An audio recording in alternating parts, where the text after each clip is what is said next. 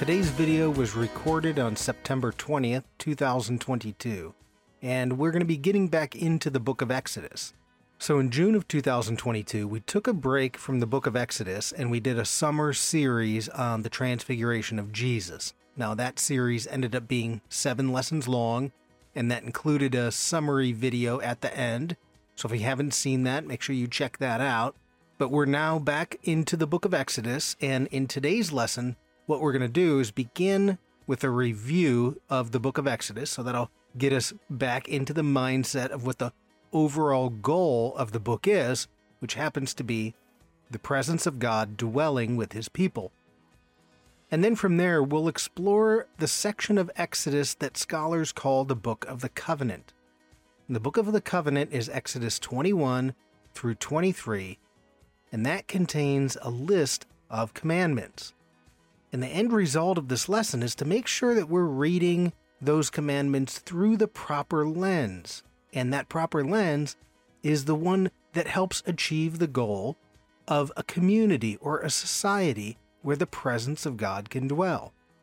That goal is to create a just community where individuals act responsibly towards others.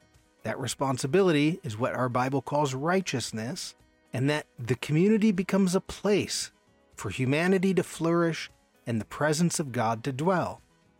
And when we can view these commands through that proper lens, we can see how they're even reflected in our modern laws and how the same principles of justice and responsibility towards others absolutely apply to us as modern Christians. So hopefully the lesson will help you see through a slightly different lens than we tend to read the Old Testament. At least that's my goal. And also don't forget that we have a class handout to help you with your studies. And you can find a link directly to that PDF in the description section below. And the handout is intended to help you take notes, organize your thoughts, keep track as we're going along through. Plus I have footnotes that may help you go look in other places that might not be mentioned in the lesson itself. So we hope you enjoy this lesson on Exodus and the importance of building a community where the presence of God can dwell. We're still in Exodus. The last thing we did was part 20. That was last June. And that one was about the 10 Commandments. This is going to be Exodus part 21. So our painting is Jean-Léon Gérôme, Moses on Mount Sinai, painted around the year 1900. And the last time I had this up, we were talking about those things pointing out of his head. And that's the reason that they paint those things that look like light beams or even horns, is because there was a mistranslation from the Hebrew into Latin. And where it says that Moses radiated light, in Latin it said he had horns on his face. And so what you get is statues of Moses with horns on his face, but it was supposed to be radiating light. And that was it's a weird mistake that Jerome made. So anyways, that's why it looks like Moses has light coming out of his head. Okay, so today we're going to do a review of the book of Exodus. That will bring everybody up to speed. And then we're going to talk about how the commandments inside of Exodus are really much more about building the structure of a society. And that may sound a little bit odd to our Western ears, but hopefully you'll be able to see that by the time we're done. So as a way of preview today, just to say, what are we going to talk about? Well, we're going to review the story of Exodus. We want to look at the overall structure of Exodus. So we tend to read Exodus in chunks. Say we read about the Pharaoh here, or the Red Sea here, or Mount Sinai there. And then, especially after you get past the 10 Commandments, we stop paying attention to the tabernacle. That's painful to read twice. Maybe we read in Exodus 34 when God passes in front of Moses. But our tendency is we kind of read Exodus in silos. But if we watch the entire movement of the book, from beginning to end, how does it flow? There's actually a cohesive narrative and a goal. And that goal is the presence of God. So if you were to, don't turn there now, but if you were to open up Exodus 40, which is the last chapter, and the final 2 paragraphs of chapter 40, what you find is the tabernacle is built. Once they built that space for God, boom, his presence dwells intensely. That's what God wants. He wants to dwell with his people. That's the goal of Exodus. So that's kind of like the New Testament, the Pentecost event in Acts chapter 2. So that one is now the dwelling of the Holy Spirit within the church. God wants to dwell with his people. So that's basically the movement, and I'll show you that today. And so then what happens is we're in a space within Exodus that has a bunch of commandments. And it's Exodus chapters 21 to 23, so just after the 10 Commandments, what the scholars call the Book of the Covenant. And what we notice about this is the commandments are tending towards the goal. They're pointing us towards the goal. They're not so much only for an individual, but they're for us, plural, the community, a society. How do you structure a society for the presence of God to dwell? Just at the very end of Exodus. And so even if you remember, back in June, we looked at the structure of the 10 Commandments and how Rabbi Jonathan Sacks, his proposal was that they may be intentionally structured in order to show how you structure a good and just and decent society for human beings to flourish and the presence of God to dwell. And of course, the basic unit of society is an individual, so yes, there are individual responsibilities, but there may be even a greater purpose to say, how do we structure our society? And I think you'll see some of that today and then next week as we look at some of these commandments. Because in the West here, we're just very individualistic. We tend to think only as individuals. So that's what we're going to do. We'll review the story, and then we'll look at some of the Exodus 21 to 23, those chapters, and just talk about the communal aspect of it, the for the nation of Israel, and then it would be for our nation as well. So, okay, that's our preview. Let's do a little bit of a Exodus review. So we did 20 lessons, and I'm going to collapse it into about 15 minutes here, God willing. But the book of Exodus starts, right? Just think big picture. The book of Exodus begins with slaves. The Israelites went down to Egypt. They become slaves to the pharaohs. There's a process that goes into that, but it begins with slavery. And we say, okay, well, how does the book end? Well, like I just mentioned, if you go to chapter 40, right at the end of Exodus, what do we find? Well, you find the presence of God dwelling intensely with the nation of Israel. Now, it took them a couple tries to get the space created. There's the golden calf incident in there. But when they finally got that space for God, boom, God's presence fills it. So really, the whole scope of the book of Exodus goes like this. It goes from slavery to the presence of God. That's the movement of Exodus, a journey really from slavery to the presence of God. And one thing that's important to note is that God saves, or God delivers, or God rescues, whatever term you want to use. He does that first. That's what we call grace. So they cry out to God, we're slaves. He doesn't say, get your act together, become a holy people, and then I'll deliver you. The moment they cry out to God, he says, okay, and he delivers them. Then comes the process of adopting a new way of life, a covenant relationship, getting rid of your sin, going through a process of sanctification. That happens after deliverance. And that's the same picture that we see with a Christian. journey.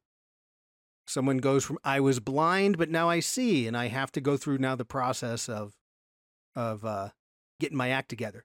And what the culture and the Bible call this is redemption. Now, culturally, redemption is the Father bringing someone back into the rightful place in the Father's house. So you hear that language from John. I go to my Father's house. There are many rooms, and I will bring you there. That's redemption language from the culture. God wants to redeem us out of the slavery back into his presence, and he wants to do that not only individually, but as a community. Now, if we look at what's happening here, the very end of that journey is the creating the space for God, and then I'll compare that to what was happening in Egypt. But this is a very important thing to think about, even as Christians. How are we creating a space for God to fill? Because all throughout the Bible, when human beings create a space for God to fill, he does it. So there's kind of if you were like, what's the point of Exodus? Create a space for God. He'll fill it. So what's the space? Well, physically, they create the tabernacle. 15 chapters from chapter 25 to 40. Painful to read twice. How do the community come together to build the tabernacle? When it's built, God fills it. So there's a physical space, and we could say our church becomes a sacred space for God's presence. There's spiritual space within our own lives. Don't have any other gods before me. And then, really important is to notice that God wants to institute time, a sacred period of time for you and I to dwell together. That's called a Sabbath is one, to each week have a Sabbath with God, a sacred space. And then we'll see, I think it's in chapter 20, Exodus 23, God institutes some holidays. Hey, I'm going to appoint some holidays on the calendar, and I'm waiting for you to get together with me so we can spend some time together. So it's sacred time. By the way, next Monday, Rosh Hashanah. That's the New Year holiday, the Festival of Trumpets. So if Jesus comes back next Monday night, we might not have study on Tuesday. But just realize, if there's a day that Jesus is going to come back, it's probably on the Festival of Trumpets when the trumpet blast would go, and that's next Monday. Okay, so this is the end of Exodus, is creating a space for God.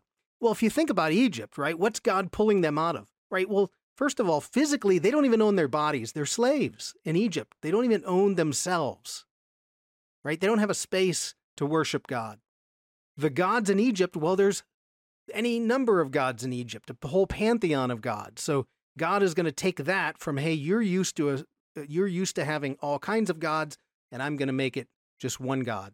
And then, of course, as a slave, what do? Well, you work all day, 24/7, 365. There's no time off.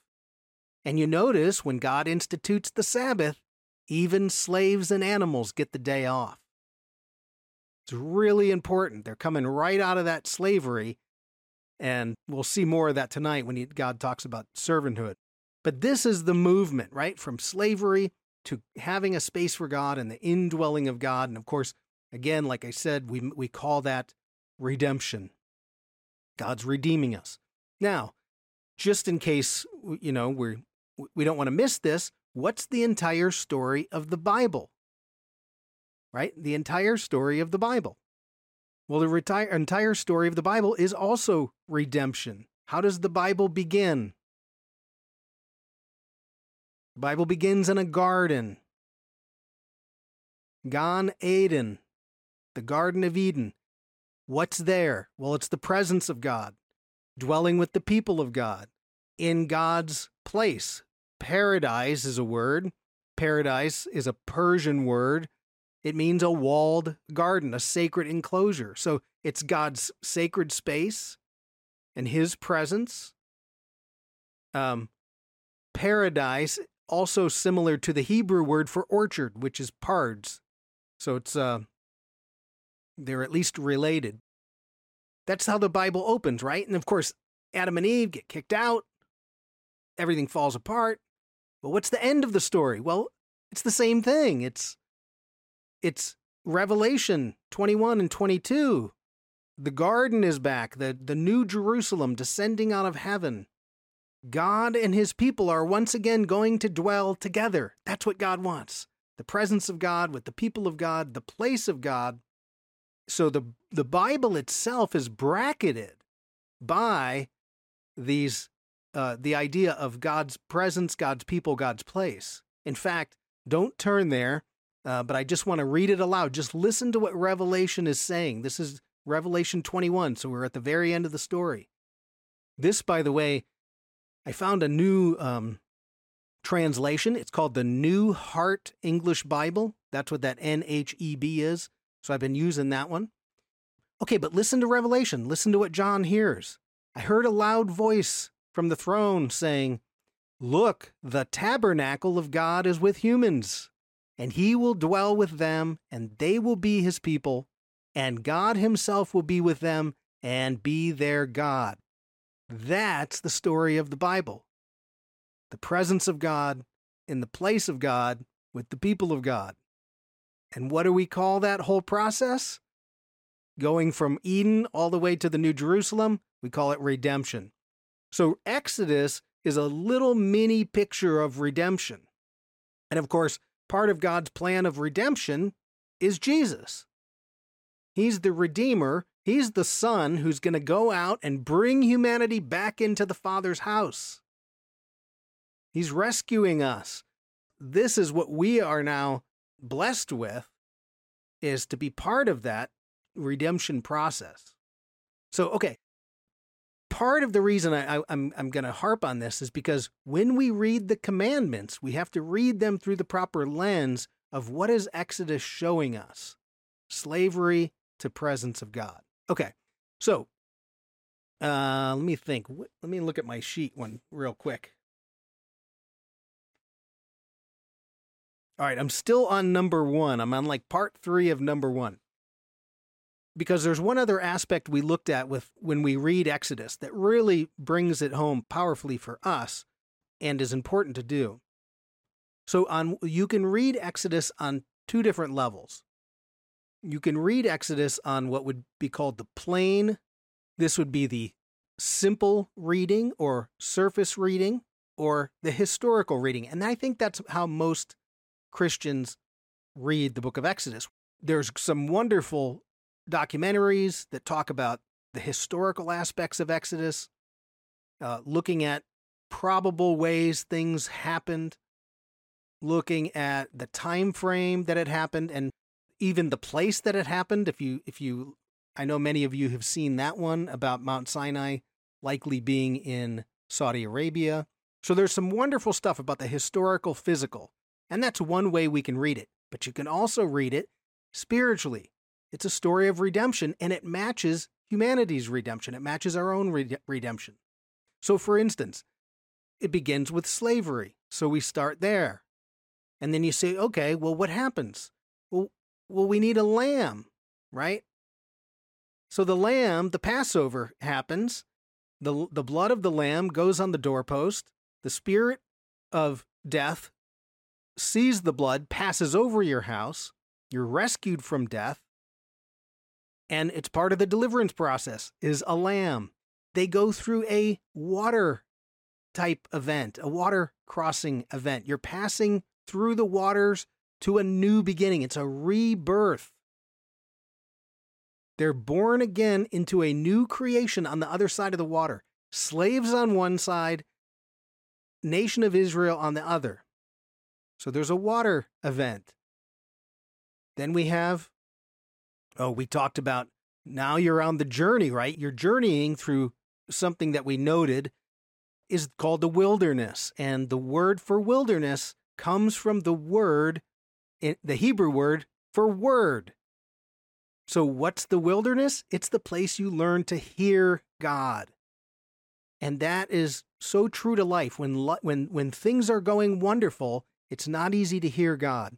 But if you happen to enter into the wilderness of life, the loss of a loved one, a sickness, loss of a job, some natural disaster that creates a wilderness in a sense where you're stripped of many of the things, you can hear God. Why? Because the words wilderness and the word for word are related.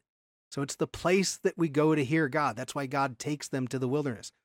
But walking through the wilderness, you have to keep focus on God. So we get that great story where Moses, they get attacked by the Amalekites, and Moses raises up his staff. And when they look up and they see the staff and it points to God, they're winning the battle. And when Moses lowers his hands and they look down, they're no longer looking up to God, they're losing the battle. And oh, by the way, let me back that up. That staff that he's holding up, Moses builds an altar. He calls it the Lord my banner, and the word for banner, nes. And what we noted was that idea of nes, something lifted up, something conspicuous, something that points you to the God from whom you get your power, is also what Jesus ends up being. He's our banner. So as we walk through the wilderness of life, we have to keep our orientation upward towards Jesus. And when we're in spiritual battles or battles here, we have to rely on the power of God. Keep our eyes focused upward on Jesus rather than all the problems that can consume us here. Okay, then they go to a mountain, and that mountain we talked to on a couple different lessons. That mountain is, in the ancient world, that's the point where heaven and earth meet. So it makes sense that that's where God is meeting them. That's where God's going to deliver the covenant. And then from there, now they're going to have to build a place, a space for God to dwell. And the last 15 chapters is all about building that tabernacle, the space for God to dwell. So that's the historical, physical that we see in the story. And then you say, well, wait a minute. Now, do I have to go back to Egypt to recreate all this, to literally do this, to experience the presence of God? And the answer, of course, is no. Because what we do with the Bible is we abstract it to a metaphor that we walk in. And so this journey resembles the spiritual journey of a Christian, of a believer. Right? Aren't we slaves? Don't we start out enslaved to something? Our sin, to the worldly ways, to being, burdened by foolishness? We're slaves. And oh, by the way, we realize one day that the totalitarian Pharaoh is me. He's the one who won't let me go when I'm like, I wish I could quit that bad habit. That's like Paul saying, I know what I want to do, but I just can't do it. I won't let myself go. So you realize, oh, I'm the totalitarian Pharaoh. So what do we need? Well, we need a lamb. Aren't we covered in the lamb? Aren't we covered in the blood of the lamb? It's God's Passover lamb. Jesus died on Passover, that we would be delivered. So we have a Passover lamb. It's amazing. And covered in that blood, we are then delivered. And then what happens? Well, we have a water event, right? We go through the baptismal waters, and there's a born again on the other side, a new birth, a new creation. That's our baptismal ritual. But now we have to walk with God. So we need a banner. We need something raised up that we can see, that we can set our sights on as we walk. And that's that nes, that Jesus is raised up so that the whole world can't miss him. We have the wonderful metaphor of the mountain, that the mountain is a spiritual journey. Our whole walk is to ascend the mountain. At the base of the mountain is foolishness and the delusion of the world. You ascend the mountain towards wisdom, and you gain insight from God, so I can clearly see the nature of God. I can clearly see the nature of humanity. I can clearly understand the commandments and how to serve the world around me. And then, of course, We have to create our own space for God. So you can see the historical physical to the spiritual it's right there. It becomes a metaphor for the way that our spiritual journey is. And I would argue that all of us still need to create a space and time, a physical space, a spiritual space. Make sure that we're not following other gods of money or wealth or fame or looks or any of that stuff. People still have the tendency to fall into that. So you can see how powerful this story is if we know the whole scope of the story. How even our Christian communities can be places where the presence of God dwells. Not only us as individuals, but within community. So, okay, we've done that a couple times, but it's worth repeating because it helps us understand the scope of the whole story and what is what the purpose God has, what's being accomplished here by bringing those people out. So now we're up to number 2. That was all a review. And this has to do with, so what I want to do is, if we take this line of thinking about Exodus, that the goal of the Exodus is the presence of God, then we have to think about how do we read the commandments that are in Exodus? How do we read these few chapters that are next on our list and put them in the correct lens or the correct framework? So what I want you to think about is, if this scroll represents Exodus and this telescope represents, what's the lens that we're going to look at that? Because the lens actually matters for the way that we think about the commandments or interpret them. And right now, I would argue the typical lens for a modern Western Christian, and this is on your handout on number 2, is that of ultimate individual salvation. So our concern is to spread the good news and that people are saved. And that's one aspect of it. But then you have the whole other aspect of building Christian community and character development and all the other things that go into a Christian lifestyle. But for modern Western, the tendency is to be individual salvation as kind of our lens that we read the Old Testament. So for instance, I will often say to people, maybe a suggestion, that there are commandments in the Old Testament that you have to follow. And one response that I often get is something like, no, we're under grace, not law, or something like that. And what happens is their lens is only thinking about salvation. They assume that what I'm telling them is you have to follow something to be saved, but that's not what I'm saying, because God saved the Israelites, then talked about building their community and the rules to follow, just like he does with us. When you become a Christian, you can't continue to do whatever you want.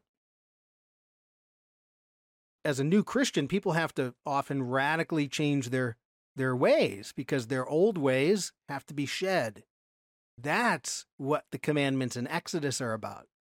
It's about creating something new for the presence of God. And I will argue that many of them, if not all of them, when we can understand the context of them, absolutely apply to us. Now, it doesn't mean we lose our salvation, but it's about the fabric of society and what happens when these things begin to break down. So that's how modern Western people tend to view this. And I want to help to change that lens, to say, let's read the book of Exodus as if it's not about salvation, because it's not, they're already saved, but it's about entering a covenant relationship with God.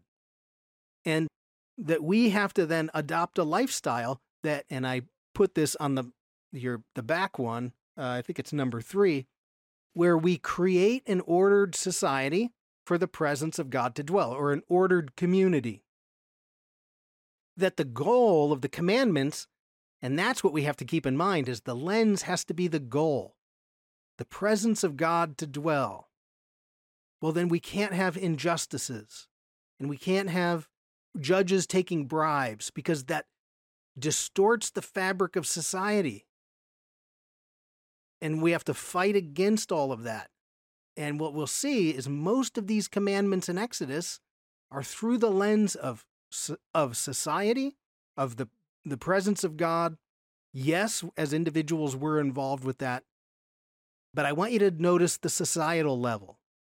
That's one of the main things of this, the whole lesson of Exodus. Because, okay, let's keep going. So I hope this makes sense. All I want to do is adjust from what our typical Western lens is down to, okay, let's read the book, read the commands, thinking about the goal of the presence of God. Okay. So, for instance, if someone says, well, we can't keep the Torah. Yeah, you're absolutely right. We can't keep that because we don't have a tabernacle any longer, right? It's the community's responsibility to build the tabernacle. So the tabernacle's not there. The priests have a whole set of rules. Well, I'm not a priest, so I don't have to come under those rules. So if you start whittling down all the commandments in the Old Testament, you go, oh, well, I actually have a handful, and these are the ones that we generally will follow anyways in a Christian life. So I think sometimes we overreact to the suggestion of, hey, pay attention to those commandments, which is really what I wanted people to do. So, for instance, I want you to think about the commandments that God's giving us. The first thing is they're set in the establishment of a covenant relationship. That's actually what's happening at Mount Sinai. It's the structure of the text of Exodus is the same as an ancient covenant. And God, as many people think God's a despotic leader who just wants people who blindly follow him, that's not what a covenant is. A covenant is a relationship. And so Exodus is showing us that formation of covenant relationship. It's like a marriage. Each party in a marriage, they have responsibilities towards that marriage, yes? And you carry out your responsibilities not because you feel your spouse is despotic, but because you love your spouse. Right? Are we allowed to do anything we want in a marriage? No, that's covenant. That's the relationship that's being built. God, if you don't know this, in Exodus and in Jewish thought, is considered, this is a marriage, a wedding ceremony. God is the bridegroom. Israel's the bride. And God says, will you be mine? And they say, yes. And then God says, okay, we're going to establish a relationship. And it's the same metaphor that the New Testament uses. Christ is the bridegroom, the church is the bride. And this is what really, when you talk to Jewish people about the Sabbath, it's a date night. It's a date night with your spouse. You've been busy all week. Aren't you excited to spend time with your spouse on Sabbath? Tell them all about your week. That's how they view a Sabbath, not some obligation that I have to keep. Now, you could make it tyrannical and with all these rules. That's why Jesus is like, no, it's created so you can spend time with God. So it's in the lens of a covenant that we get these commandments, and I will repeat, it's post-salvation. It has nothing to do with salvation. It has to do with everything in our Christian walk after we've been saved. So, okay, that's number one. There's a covenant being established. Two, as I'll point out, many of these commandments are at the level of society, meaning you may not be engaged in actually enforcing the commandment or making sure that the commandment is administered. It might be at a level higher than you, but you are responsible for knowing the rules. God wants everybody to know the rules. So I'm going to give you a rather obscure example that I'll pick up with next week, but I think it'll help you understand what I mean by it's happening at the societal level. So let me give you at least one example. If you have your Bible, turn to Exodus 21. This is where we'll be this week and then next week. It's Exodus 21, verse 28. And like I said, it's obscure, but I think you'll get the point. So Exodus 21 and 28, this command is a whole section about animals. If you own an animal that has the ability to kill another human being, What are the responsibilities? So they play out like theoretical situations and then say, okay, if there's this theoretical situation, then society has to take care of it, right? Not the individuals. They don't go battle it out. They don't seek vengeance. It'll be administered by somebody else, a judge or the leaders in the community, whatever community setting. So it has to do with animals, and it's in a section that's all about personal injury, kind of like tort law is what it is, really, tort law that we have here in the U.S. So it just says this: if a bull gores a man or a woman to death, the bull shall surely be stoned, and its flesh will not be eaten, but the owner of the bull shall not be held responsible. So we've got a situation that occurred because everybody owns these water buffaloes or bulls, and now you've got to figure out who's going to administer that. So if you don't even own a bull, this doesn't apply to you unless the bull kills you or a family member. But notice, it starts with an if, so it's giving you a hypothetical situation. If a bull gores a man or woman to death, the bull shall surely be stoned. And this is where the community comes in. Because if we understand stoning, who carries out the stoning? The community. A judge will make sure that it's proper, that it's going to be administered, but the community is involved in the stoning, not the person on the injured side. So it's very important to notice. We have an injury, but we're moving it now into the realm of the bureaucracy, if there is such a thing in Israel, that says, okay, we'll take care of it over here. Okay? Then, what's even more interesting, the owner of the bull shall not be held responsible. Because they would say in this case, it was an accident of an animal. But we'll see next week. What happens to a person who owns an animal that could kill and the person's irresponsible with their animal? Yeah, now we've got something. It'll go on to say, hey, if you have a bull who's gored someone before and you didn't maintain that, now the responsibility's on you.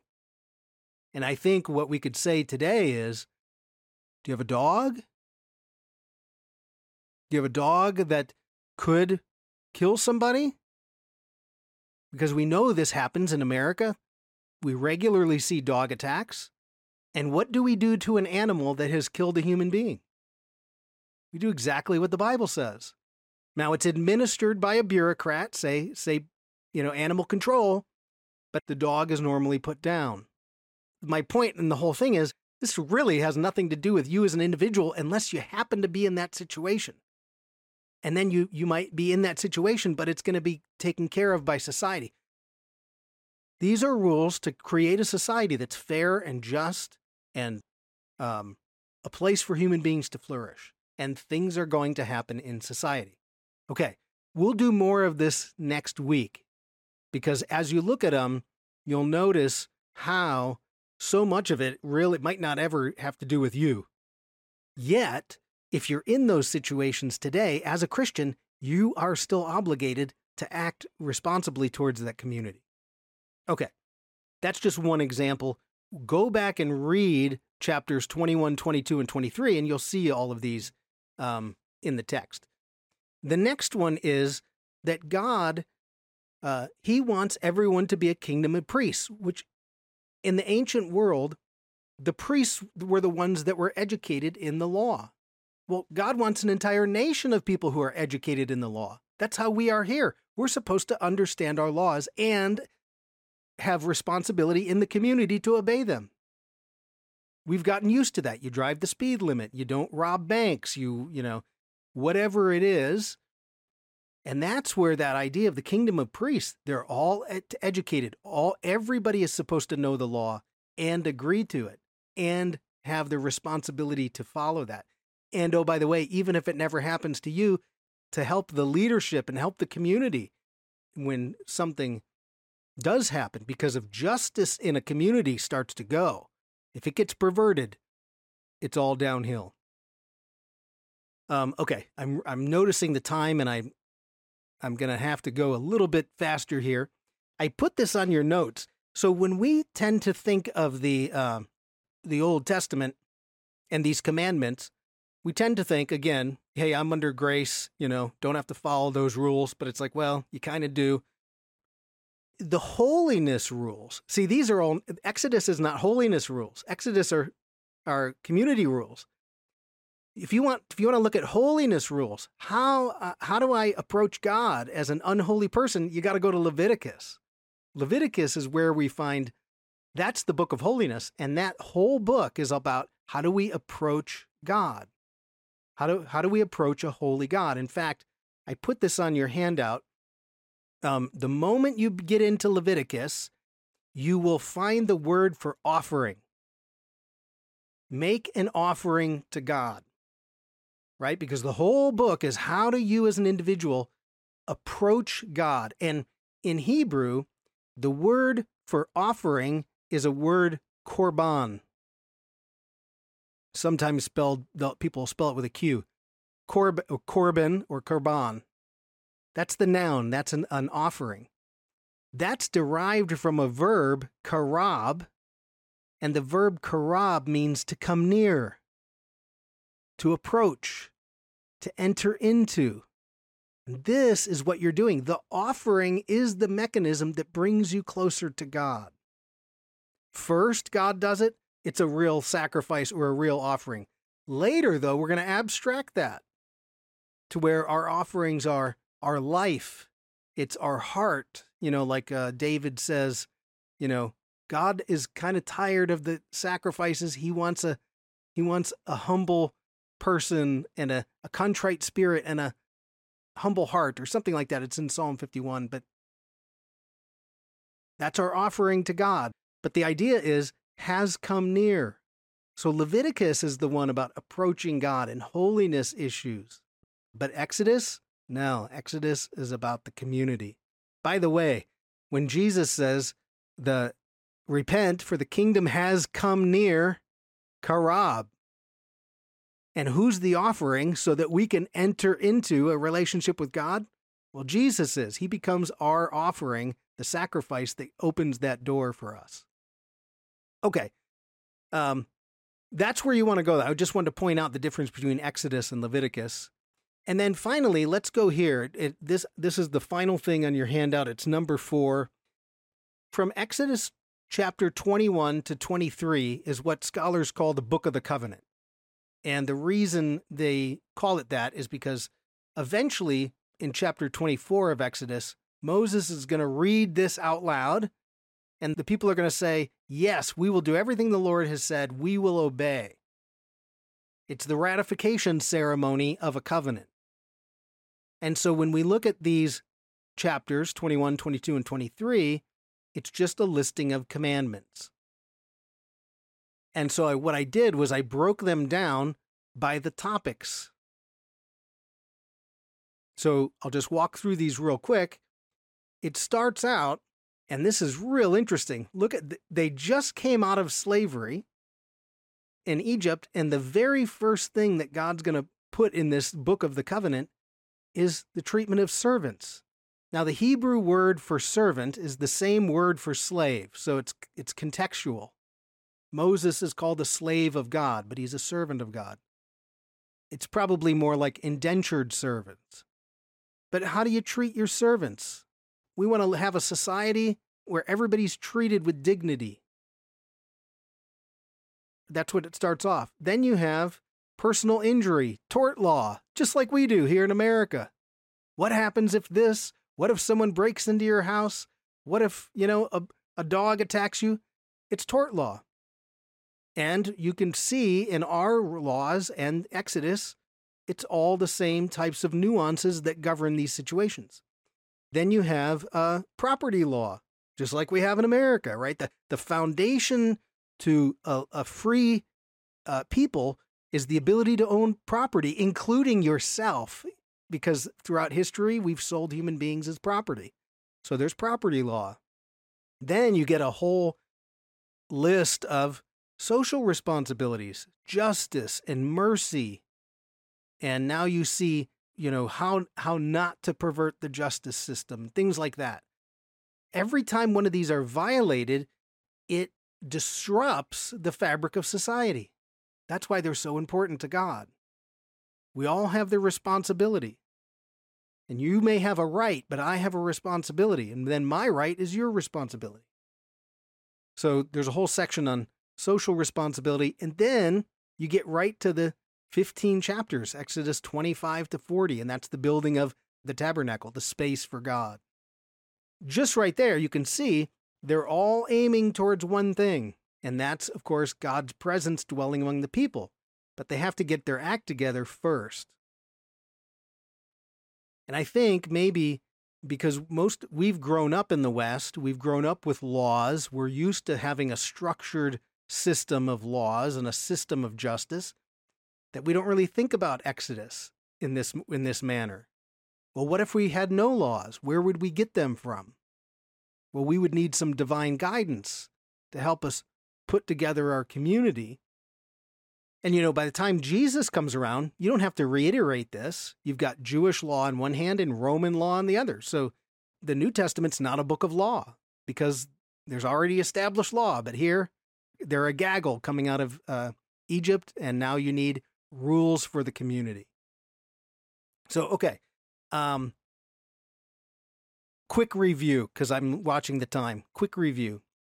So the story of Exodus, very important that we read the commandments through that lens so that we understand the goal being the presence of God. This is, if you form a church, one of the first things you do is put all the rules down, and you know where people, because if your church order breaks down, the whole place begins to collapse. The presence of God can no longer dwell in that church if it's chaotic. So there's got to be established order for the community. And then if we understand that to be the goal of Exodus, well, then now we read those commandments and we say, I see, this is all about society. It's about creating what Jesus would say, the kingdom of God on earth. It's the reign of God here in our communities. And then through that, we get justice and order and all of the things that come out of that. And that's our responsibility as we walk in our Christian walk. So I always encourage Christians, read those commands, see the wisdom behind them, see how they might be breaking down in our own society, why it's so important that God gives us those particular commands to maintain the fabric of society. So, okay, that's what we did. I hope that helps at least give a little bit different lens. That's my goal tonight, is really to help people have a little bit different lens in reading the Old Testament. That it's not all about salvation, but very much about our walk. Even the Leviticus. The approaching God is not from the standpoint of someone who doesn't know God. They're already saved. Now it's, hey, I'm in my Christian walk. Things have gone off the rails. Now I got to get back towards God. Well, we have to do the same things as Leviticus. You repent, you confess your sin. There's some sort of sacrifice that you're going to put forth in your life that brings you back into relationship with God. It's the same thing. God hasn't really changed, but now we have Jesus as that ultimate sacrifice that brings us back in as that offering. We hope you enjoyed today's lesson and that it helps you gain a deeper understanding of the biblical text. Fig Tree Ministries is an educational nonprofit, and we're 100% listener-supported. If our lessons have been valuable to you in your study of the Bible, we ask that you support our work with a financial donation. Whether it's a one-time donation or you become a monthly supporter, we appreciate your generous gift. Donations are easy through our website, figtreeteaching.com, and you can become a regular supporter for as little as $5 per month. We've included a link to our donation page in the description section below. Online giving through our donation partner, DonorBox, is easy and secure. By setting up your DonorBox account, you'll be able to easily track your donations. We thank all of our donors for their generous gifts, and as you go into the world, may the words of number 6 be with you. The Lord bless you and keep you. The Lord make his face to shine upon you and be gracious to you. The Lord turn his face towards you and give you shalom.